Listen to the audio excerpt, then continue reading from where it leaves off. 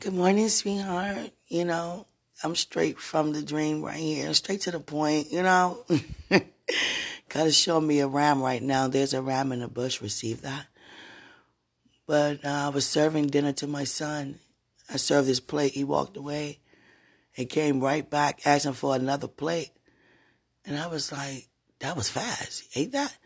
And then I said, never mind that. Bring me the same plate back. You know what I'm saying? We're not wasting no dishes, son. Give me your same plate. He said that plate is dirty, meaning it's already in use. It's been used. Can I have a new plate? And on the inside of me, I was like confused because he never did that.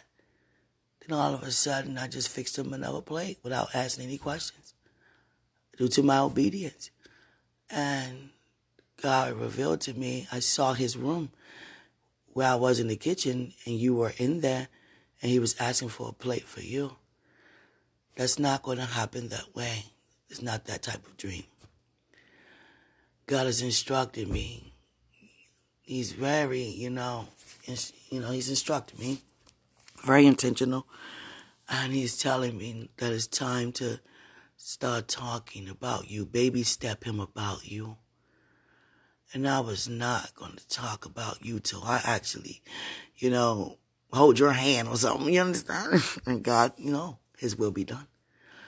And God said, start talking to him about you. I said, okay, Father. That was what the dream was about, And I don't know why that he wasn't at the table with you. He was in his room eating with you.